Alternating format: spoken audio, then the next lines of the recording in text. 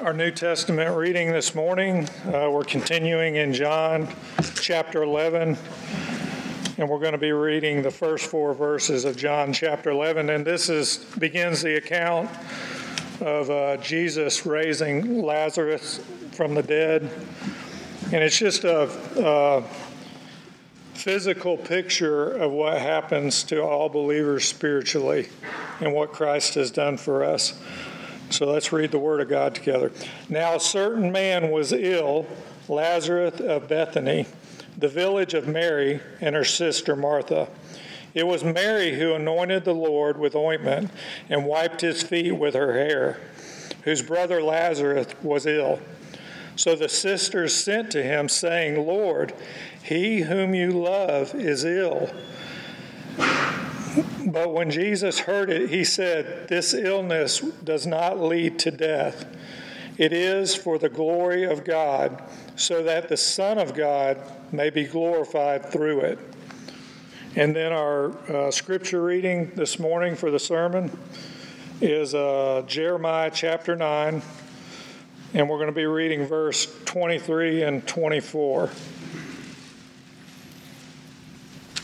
I want to read a little bit before that, just to give a little context where the Lord is basically pronouncing judgment on Israel. And so in verse 12 of that same chapter, the question is asked, who is the man so wise that he can understand this? To whom has the mouth of the Lord spoken that he may declare it? Why is the land ruined and laid waste like a wilderness so that no one passes through? And the Lord says, because they have forsaken my law that I set before them and have not obeyed my voice or walked in accord with it, but have stubbornly followed their own hearts and have gone after the Baals, and as their fathers taught them. Therefore, thus says the Lord of hosts, the God of Israel, Behold, I will feed this people with bitter food and give them poisonous water to drink. I will scatter them among the nations whom neither they nor their fathers have known, and I will send them the sword after them until I consume them. So the question was asked, who is the man so wise to understand this? So if you get down to verse 23, the question's answered by the Lord. He says, Thus says the Lord, let not the wise man boast in his wisdom, and let not the mighty man boast in his might.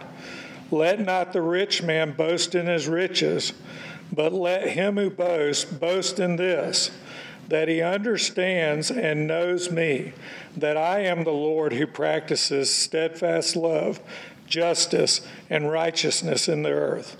For in these things I delight, declares the Lord. This is the word of God. You can be seated.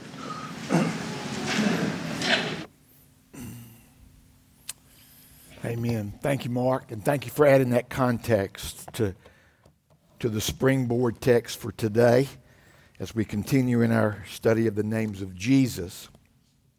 I want to open today with a question penned by the Puritan Octavius Winslow in the mid-1800s.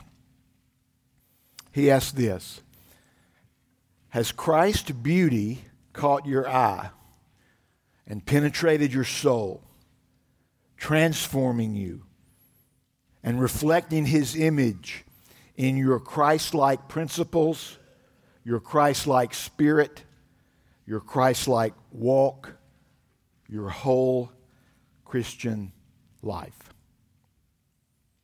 So how would you answer that question this morning? Has the beauty and wonder of Jesus grabbed your attention, bringing you at His feet to behold His glory? And as you behold His glory from the Word of God, His likeness is being demonstrated and reflected in your life. You know, that text, one of our main texts for this study, 2 Corinthians 3:18, And we all with unveiled face beholding the glory of the Lord. That word beholding can also be translated reflecting. Some of the translations have that. And I say it's not either or, it's both and. We behold his glory, and as we behold it, we reflect it. Because we are being transformed into his image. As Romans 8:29 says, God predestined this. He predestined us to be conformed to the image of his Son. And one of the ways that happens is by studying him from the Scriptures.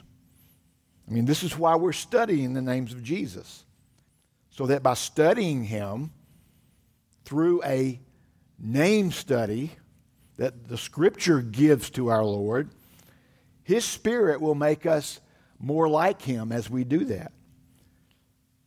In the principles that we espouse, in the spirit, little s spirit that we portray to others, and in the way we live our lives. So Winslow's question from the 1800s is directly connected to 2 Corinthians 3:18. We behold his glory, and then we reflect it in our life as God transforms us into the image of Jesus. So let's pray together and ask the Lord to let that happen today once again. Father, thank you for gathering us for another Lord's Day corporate worship. Thank you for our church family. Thank you that we're here together. Thank you for our guests that are here today. May they know they are welcome here. May they know they will be taught the Bible here. May they know that Jesus will always be lifted up and exalted. May they leave saying, surely God was in this place. So meet us here today, Father, by your Spirit, through your word, for the sake of your Son. Teach us. Speak to us from your word as we behold your Son. And as we do that, please make us a little bit more like him. This is our prayer, Father, our earnest prayer. In Christ's name we pray. Amen.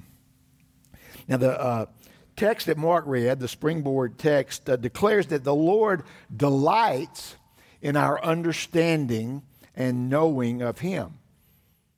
And that's another reason we're studying the names of Jesus. Because studying his names helps us to understand him better, understand who he is better, helps us to know him better, and that will bring delight to the Lord. So, and by knowing Jesus better, we know the Father better, because Jesus and the Father are one. He's the exact imprint of his nature. He's the radiance of his glory. Jesus told Philip in John 14, whoever has seen me has seen the Father. So if we see Jesus with our spiritual eyes in this age, on this planet, in anticipation of the day when we will see him with our physical eyes, as we see him spiritually now, we also see the Father. And the Jeremiah text tells us that God delights in that. He delights in us knowing him better. And we were created to please and delight our Creator. And we waste our lives when we don't do that. And we don't want to do that. We don't want to waste our lives. So, with that in mind, let's move on to the letter M. As you know, we're basically going through the alphabet and taking names from the Scriptures according to the subsequent letters. So we're at M, and we've got 4 names that we want to ponder together today and consider and rejoice in. The first one is the title Master. Master. In Jude 4, we read this: "For certain people have crept in unnoticed, who long ago were designated for this condemnation, ungodly people who pervert the grace of our God into sensuality and deny our only Master." Notice the adjective there, only master. Our only master. Got that? Only master. Our only master. Got that? Our only master and Lord, Jesus Christ. Now, why is the only important? Because Jesus told, what did he teach us in Matthew, in the Sermon on the Mount? No one can serve two masters. You can't do it. It's not, I wish you wouldn't, or you probably can't. No, you can't. You cannot serve two masters, because you will love the one and hate the other. And so it's important that we see Jesus as our only master. The Greek word that's translated master means a person who has authority over others, often ownership. And, on a human level, we are repelled by humans owning humans, but on a spiritual level, the true Christian rejoices in being owned by Jesus, right? I hope you can say amen to that from your heart. I'm not seeking for verbal amens. It's okay to do that if you want to do that, but at least from your heart, I hope, being owned by Jesus, best thing that ever happened to me. When he paid his blood for me and bought me and brought me into his fold and baptized me with his Spirit into the body of Christ, it was the greatest day ever, the greatest moment ever. I love being owned by Jesus. I want to know more of what that means. I want to live that out better. I want others to see clearly that I'm owned by Jesus. And I think that's one of the purposes of this term. He's the only master. He's our only master. Okay? So, a person with authority over others, often ownership, ruler, sovereign Lord, highest, most powerful king, owner. Those are various definitions of that term. The disciples often address Jesus with this title. Give you a few examples in Luke 5. Remember that great account when Jesus told Simon to roll out a little farther and cast out, and Simon kind of, oh, Lord, we've done that. But Master, we toiled all night and took nothing, but at your word I will let down the nets. You know the end of that story. And Peter, who was still Simon at the time, began to see that Jesus was master. Not just of him, he would grow into that. He still, that's complete for him. We're all growing in that, okay? But Jesus gave him a glimpse of his mastership over fish, over the created order, okay? Not only creating them, but directing them to Simon's net. In Luke 8, verse 24, the disciples are in the boat. Jesus is sleeping. You know the story. They went and woke him, saying, Master, Master, we're perishing. And he woke and rebuked the wind and the raging waves, and they ceased, and there was a calm.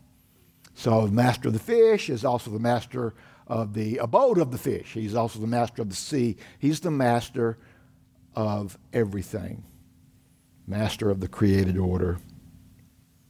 And then Luke 9, transfiguration account, as the men, verse 33, as the men being Moses and Elijah, as the men were departing from him, Peter said to Jesus, Master, it's good that we are here. Let's get a building program going. Let us make 3 tents.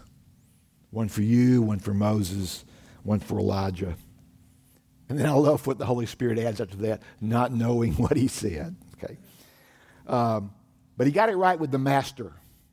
He got the title right. Master. Jesus is master. And think about it now with me.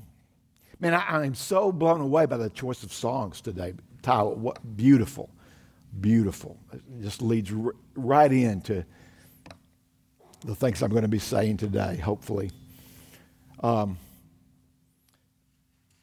Think about this. Is this true or not? Acknowledging Jesus as master is where we often incur the world's scorn and hatred. That's where they begin hating us. Just this morning, in this month's table talk, in the weekend reading, the author, I didn't write his name down, but it's the weekend reading for this first weekend of October. He said this: a lost and unbelieving world is agreeable with believers that identify Jesus as an inspirational role model, a great leader, or a moral teacher. World's okay with that. But they are outraged when we take his role as master seriously and live and speak accordingly. That's where they begin hating our guts. Okay? We must always remember that what Jesus told his followers in Matthew 10:24. A disciple is not above his teacher, nor a servant above his master. Now, this is basic 101 Christianity, gang. But let's make sure we've got it right. We are disciples. Jesus is our teacher. We are servants. Jesus is our master. As we read in Jude 4, our only master. The only one. We are not and are never above Jesus. But sometimes we act like it, don't we? Let's ponder some questions together. So when Jesus, our master and our teacher, says marriage is between a man and a woman, is that the end of it for us?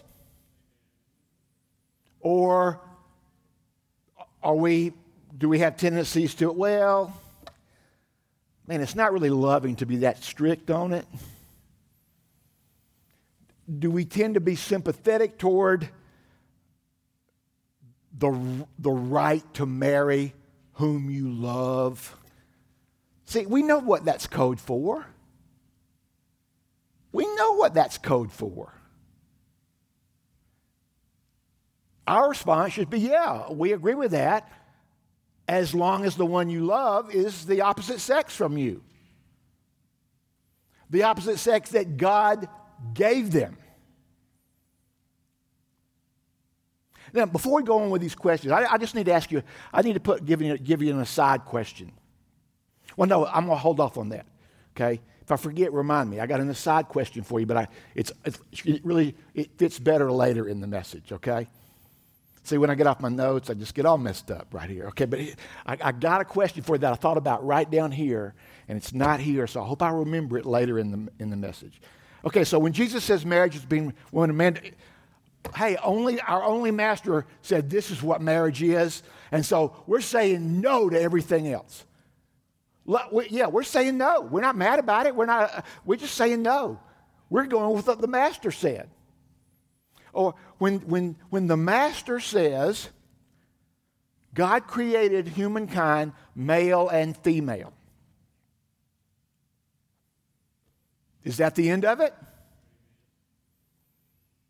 Or, well, they're a good friend, and or she's a good friend, and I'm going to call her a he because she asked me to, and I just want to be loving.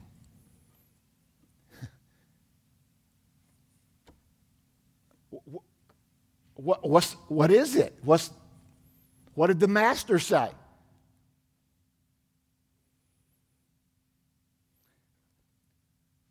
To accommodate pronouns is slightly infringing on the way the master created somebody.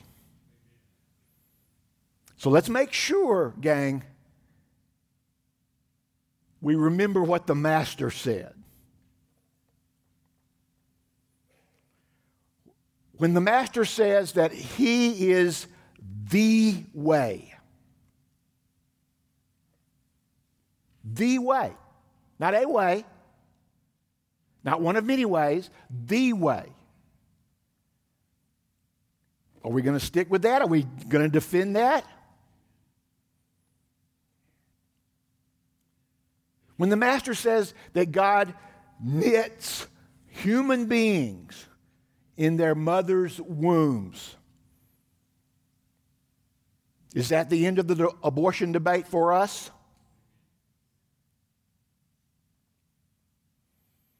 Or do we start debating about weeks and whatever? When the Master says, you did not choose me, but I chose you. Well,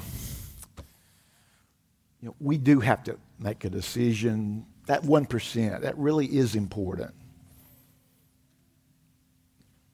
What did the Master say? He said no one comes to the Father, comes to him unless God grants it. Is that the end of the how a person is saved debate for us? It is for me.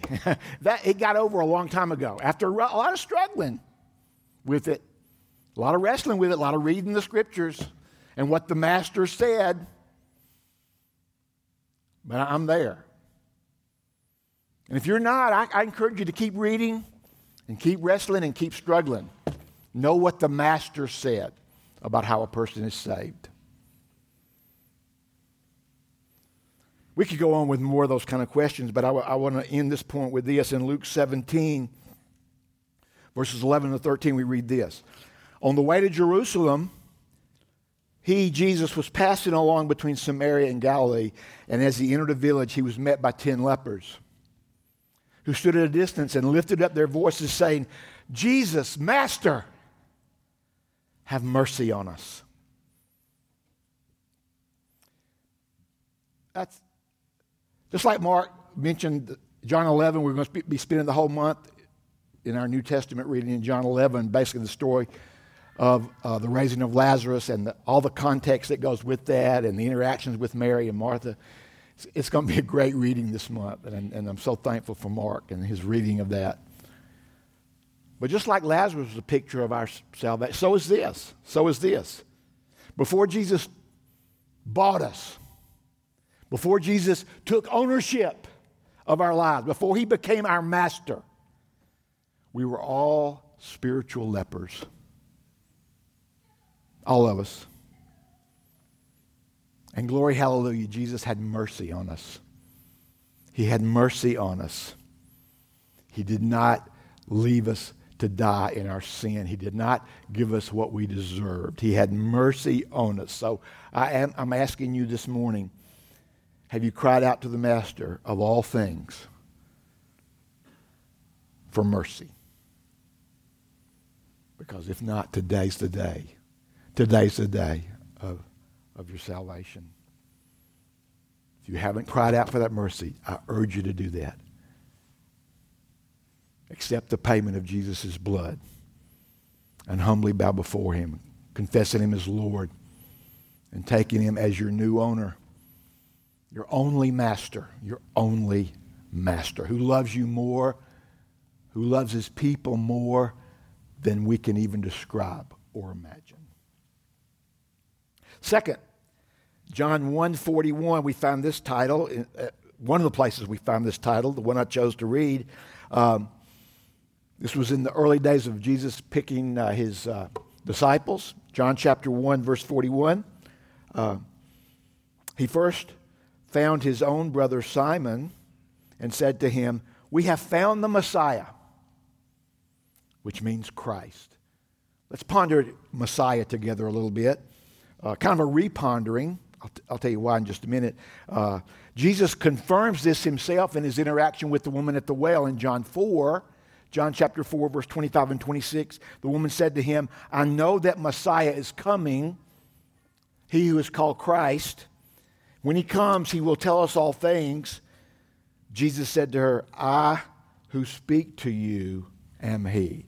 So Jesus confirms that he's the Messiah. Okay? Jesus confirms it.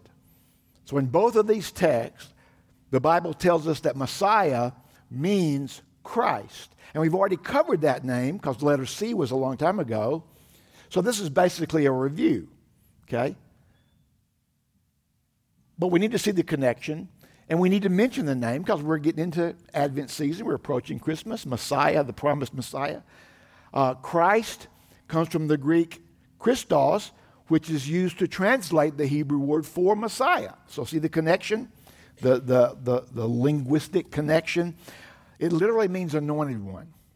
And we've seen that the concept of Messiah has at least three dimensions. He would be prophet, he would be priest, he would be king. Okay? This multifaceted description of the promised Messiah caused confusion and disagreement among the Jews. Most longed for the conquering king, but they thought it would be a political conquering king, a geopolitical conquering king. Someone to come in, defeat Rome, rule as a earthly political king. And when Jesus didn't fit that bill, at his first coming, they called for his crucifixion. But the Messiah in the Old Testament was also called the servant of God, the suffering servant in Isaiah's prophecy, chapter 53.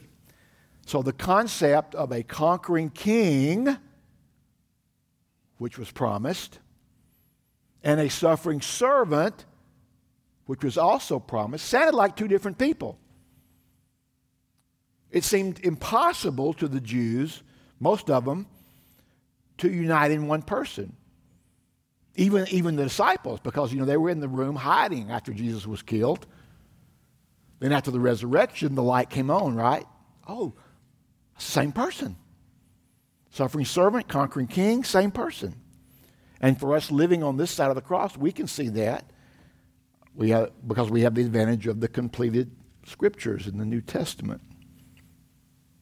But we see Peter's an example of the confusion. We see him totally confused about this in Matthew chapter 16. Turn there with me. And let's spend a few minutes there. Matthew chapter 16.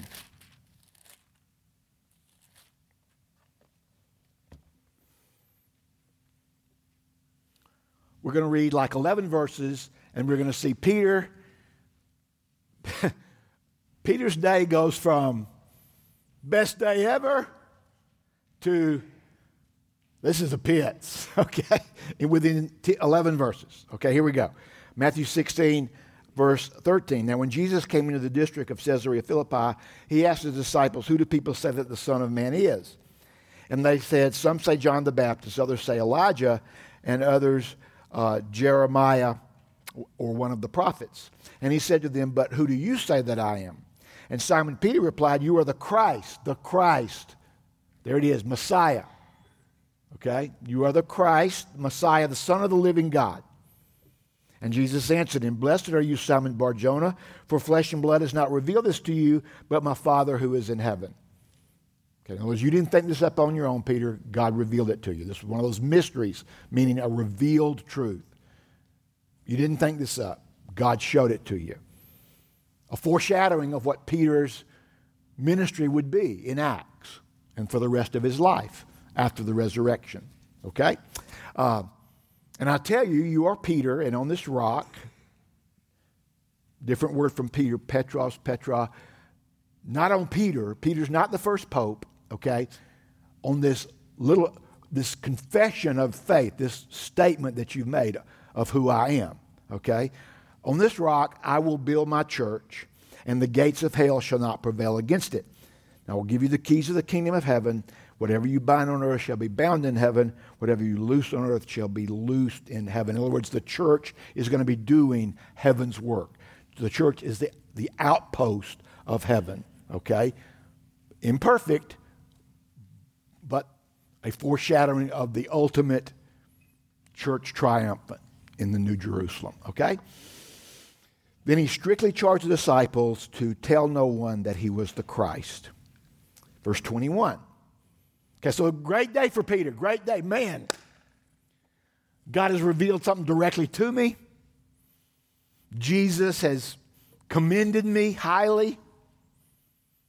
Says, I'm blessed. Blessed are you, Simon, son of John. Okay? Verse 21. Let's keep reading.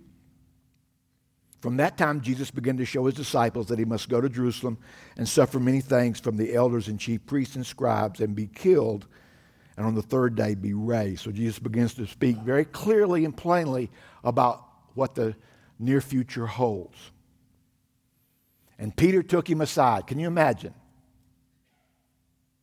Think about it. Can you imagine yourself taking Jesus aside? The Greek kind of indicates he kind of jostled him. He said, "Hey, come here. Let me straighten you out. Let me set you straight here." That's the implication from the Greek word there. Peter took him aside and began to rebuke him, rebuking the master. Okay. We might not do it as forcefully as Peter did, but every time our actions disagree with what the master has taught or said, we're rebuking Jesus. Please understand that, especially in this day and time in which we live. Okay. Peter took him aside, began to rebuke him, saying, "Far be it from you, Lord. This ain't happening. This ain't happening. This will never happen to you." But he turned and said to Peter, "Get behind me, Satan." Within 11 verses, well, really less than that, because when did he say you were the Christ? 16, 8 verses. Within 8 verses, Peter goes from a mouthpiece for God to a mouthpiece for Satan. Why? He's totally confused about what Messiah means. He's totally confused about God's plan for the Messiah. Okay? So Peter's the prime illustration of the confusion that existed in the day about the promised Messiah. "Get behind me, Satan. You are a hindrance to me. You are not setting your mind on the things of God, but on the things of man." 8 verses ago, God spoke through you. Now you alone are speaking. Get behind me. Peter's day goes from best day ever to basically pits of hell almost. He's called Satan. He's the only disciple to be called Satan. The only person, as recorded in Scripture, that Jesus called Satan. Right after he spoke for God. So, side lesson, when God is using you, as he's using many of you, don't get cocky. Don't get cocky. Keep your eyes on Jesus. Keep pressing on. So, Peter, the agent of divine revelation, becomes a representative of Satan within 8 verses. Why? Because he didn't understand that the Messiah had to die. He had to die. And listen, let's try to apply it to our lives now and our time. That's exactly what Satan wants us to believe. That's why Jesus said, "Get behind me, Satan." Some commentators say maybe he wasn't so much calling Peter Satan as this is the thinking of Satan. This is the teaching of Satan. This is the mindset of Satan. That's exactly what Satan wants us to believe, that Jesus did not have to die on the cross. Because Satan does not want us resting on the death of Christ for forgiveness. Please understand that. He wants us trying to earn that forgiveness in our own strength and by our own merit, knowing that that will condemn us to hell along with him. Jesus' death was the only way that Peter's sins and the sins of every believer could be paid for and forgiven. So when Peter starts speaking words that would derail Jesus from the cross, Jesus responds aptly, "Shut up, Satan. Get behind me. You're thinking like Satan." R.C. Sproul said this, quote, "That's the mystery of the Messiah, which was misunderstood by the people in general, and not only by them, but also by Simon Peter at Caesarea Philippi. They did not believe that the Messiah could also be the servant, that the king could also be killed.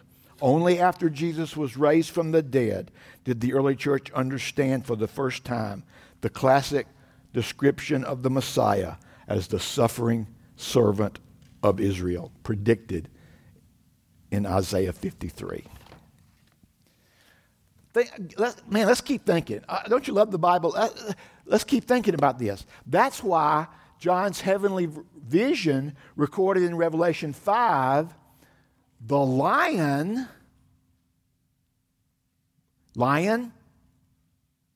king of beasts, right? King, lion, king, the king. The lion is also what? The lamb. The lamb who's slain. Lamb. Direct opposite in the animal kingdom, right? Lion, lamb. Okay? Revelation 5, and I saw a mighty angel I can say this word, proclaiming with a loud voice, "Who is worthy to open the scroll and break its seals?" And no one in heaven or on earth or under the earth was able to open the scroll or to look into it. And I began to weep loudly because no one was found worthy to open the scroll or to look into it. And one of the elders said to me, "Weep no more. Behold, the Lion of the tribe of Judah, the Root of David, has conquered so that he can open the scroll and its 7 seals." And so John's spiritual eyesight is tuned to this vision, and he's probably thinking, "Man, I'm going to get to see this lion." But keep reading. "And between the throne and the 4 living creatures and among the others, I saw a lamb." A lamb standing as though it had been slain, with 7 horns and 7 eyes, which are the 7 spirits of God sent into all the earth. And he went and took the scroll. The lion didn't take the scroll. The lamb took the scroll. But the good news is that's the same person. Hallelujah. That's the same person. And one day we all who are owned by the master are going to join that crowd around the throne where the lamb lion is. And we're going to see him, and our voices are going to be raised. Man, you think you're singing good now, and you are. I've been in a lot of churches in my day, and you're the best singing church ever, by far. But listen, don't get cocky. One day we're going to be around the throne. And what we do on Sunday mornings isn't going to hold a candle to that congregation. That congregation/choir.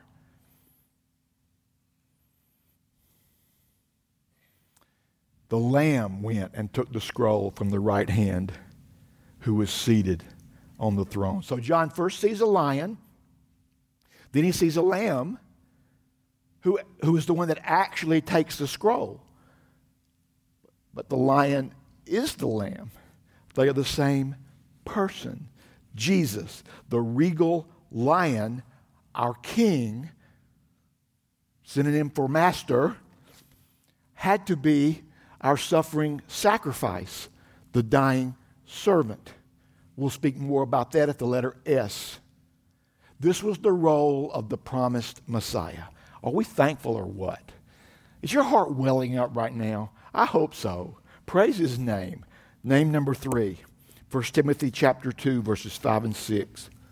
"For there is one God, and there is one mediator between God and men, the man, Christ Jesus, who gave himself as a ransom for all, which is the testimony given at the proper time." Christ is our mediator. Our mediator. The inspired author of Hebrews goes into this in depth theologically in Hebrews.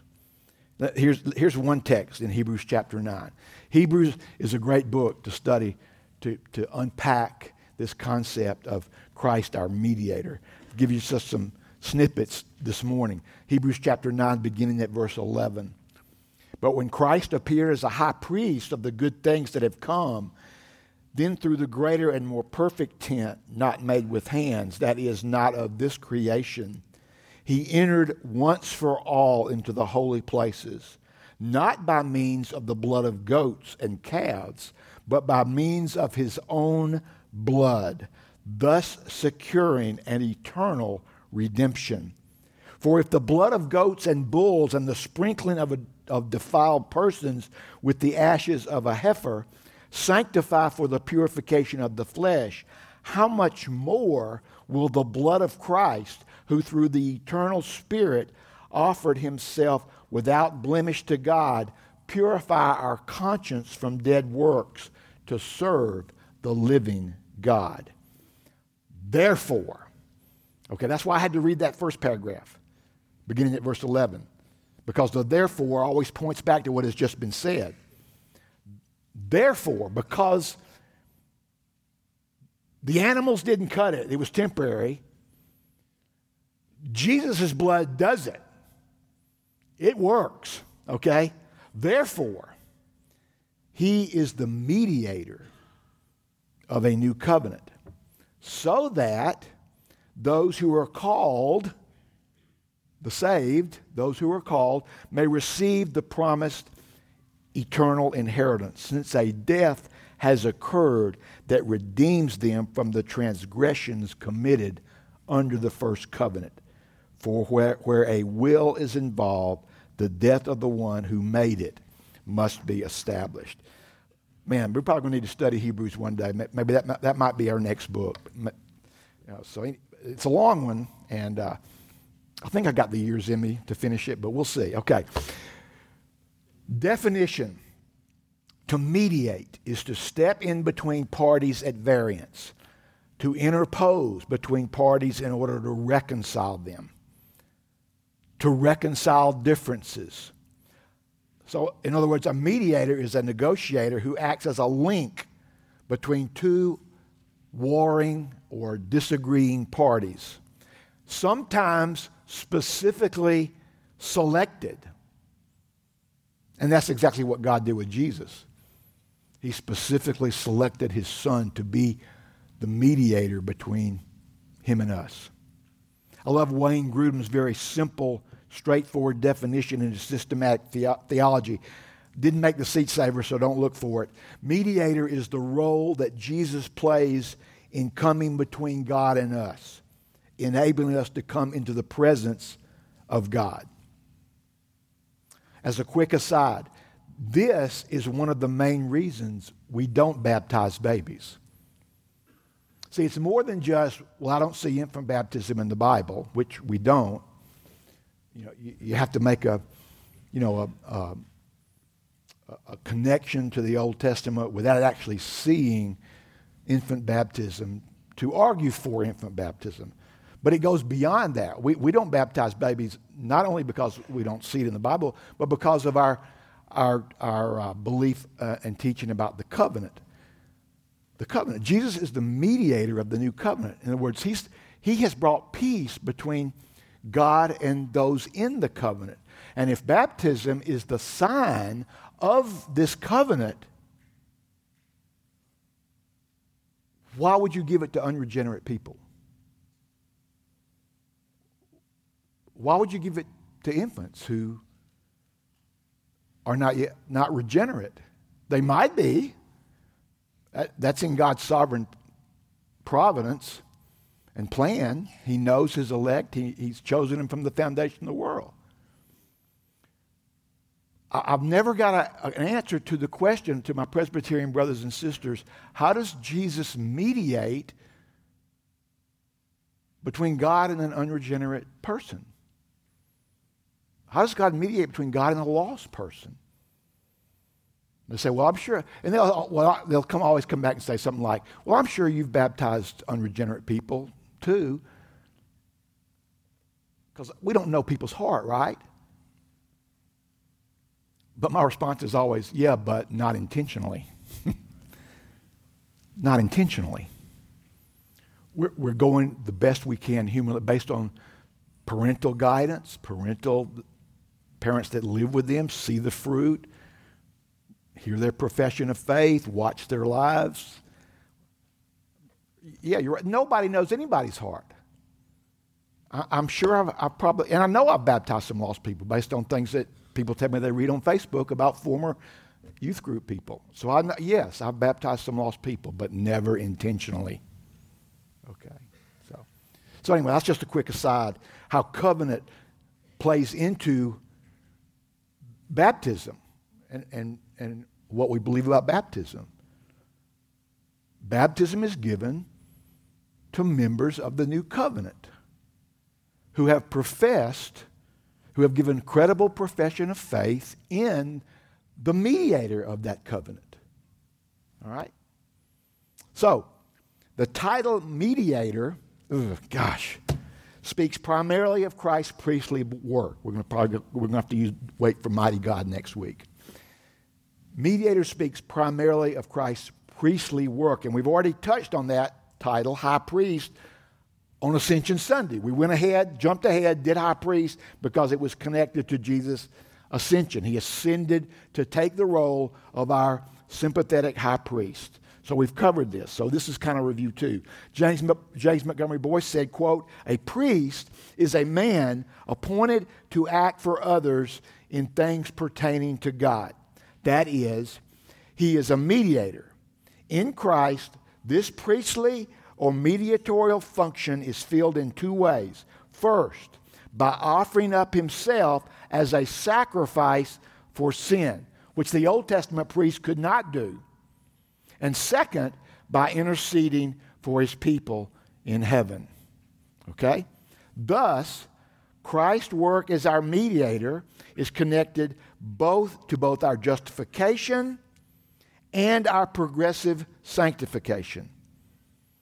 His offering of himself as a sacrifice for our sin purchased our justification, a once and for all declaration of our righteousness, which is imputed to us from Christ at the moment of our new birth. Therefore, we are no longer enemies of God, because Jesus has mediated a peace treaty between us and him by paying for our sin, our hostility toward God, with his blood. His intercessory prayer for us is a vital part of our sanctification, as he prays that the Father would sanctify us by the ministry of the Word. Again, how do you pray for the sanctification of an unsaved person? You don't. You can't. They have to be saved first. They have to have a profession of faith. Again, why we don't baptize infants. John 17:17, Jesus prayed these very words, "Sanctify them in the truth. Your word is truth." So Jesus, as our mediator and intercessor, prays that we would be the kind of followers that he would have us be. Joyful, united. These are terms you'll all find in that high priestly prayer of John 17. Joyful, united, loving, holy men and women of the truth. So we'll wrap up this point by going to Hebrews once again, where the concept of Christ as our mediator is best unpacked. Toward the end of his sermon, and that's basically what the book of Hebrews is, right? It's a sermon. Okay? I wonder if when we get to heaven, we're going to the identity of the writer of Hebrews is going to be unveiled. I don't know. That would be. We'll find out, I guess. Okay? May always be a secret. Anyway, in this sermon, the writer tells. I want you to grasp. This is a good thing to end on. This is what we'll end on. Start next week with Mighty God. Okay? The writer tells us what is going on in the spiritual realm when Christians gather for corporate worship.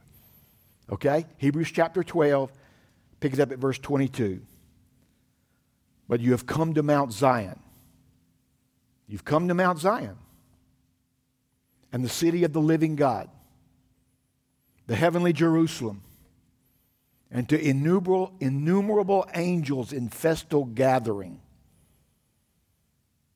This is what happens when the people of God come together on a Sunday morning at a little local church in a little place called Conyers, Georgia, but all over the world.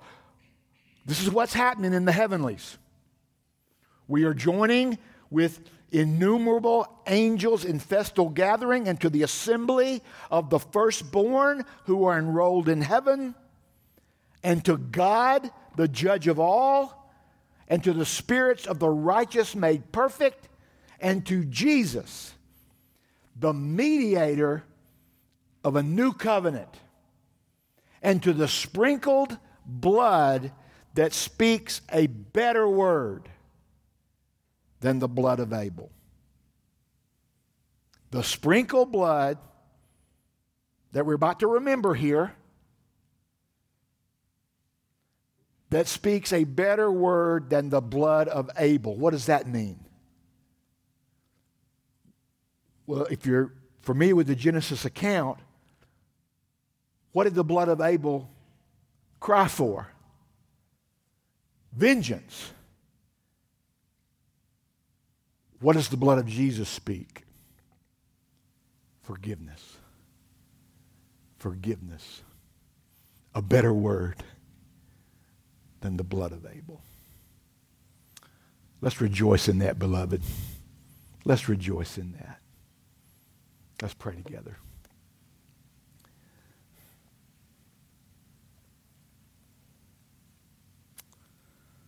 Father, thank you for the blood of Jesus that speaks forgiveness for all of those that belong to him, for all of those who claim him as master, the only master, the only master.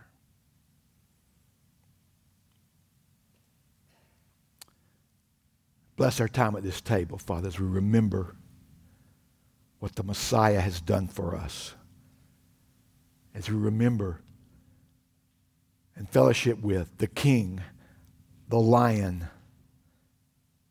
who is also the Lamb, slain from the foundation of the world for every single one of our sins, past, present, and future. We bless your name, and we thank you for Jesus, our only master. In his name we pray. Amen.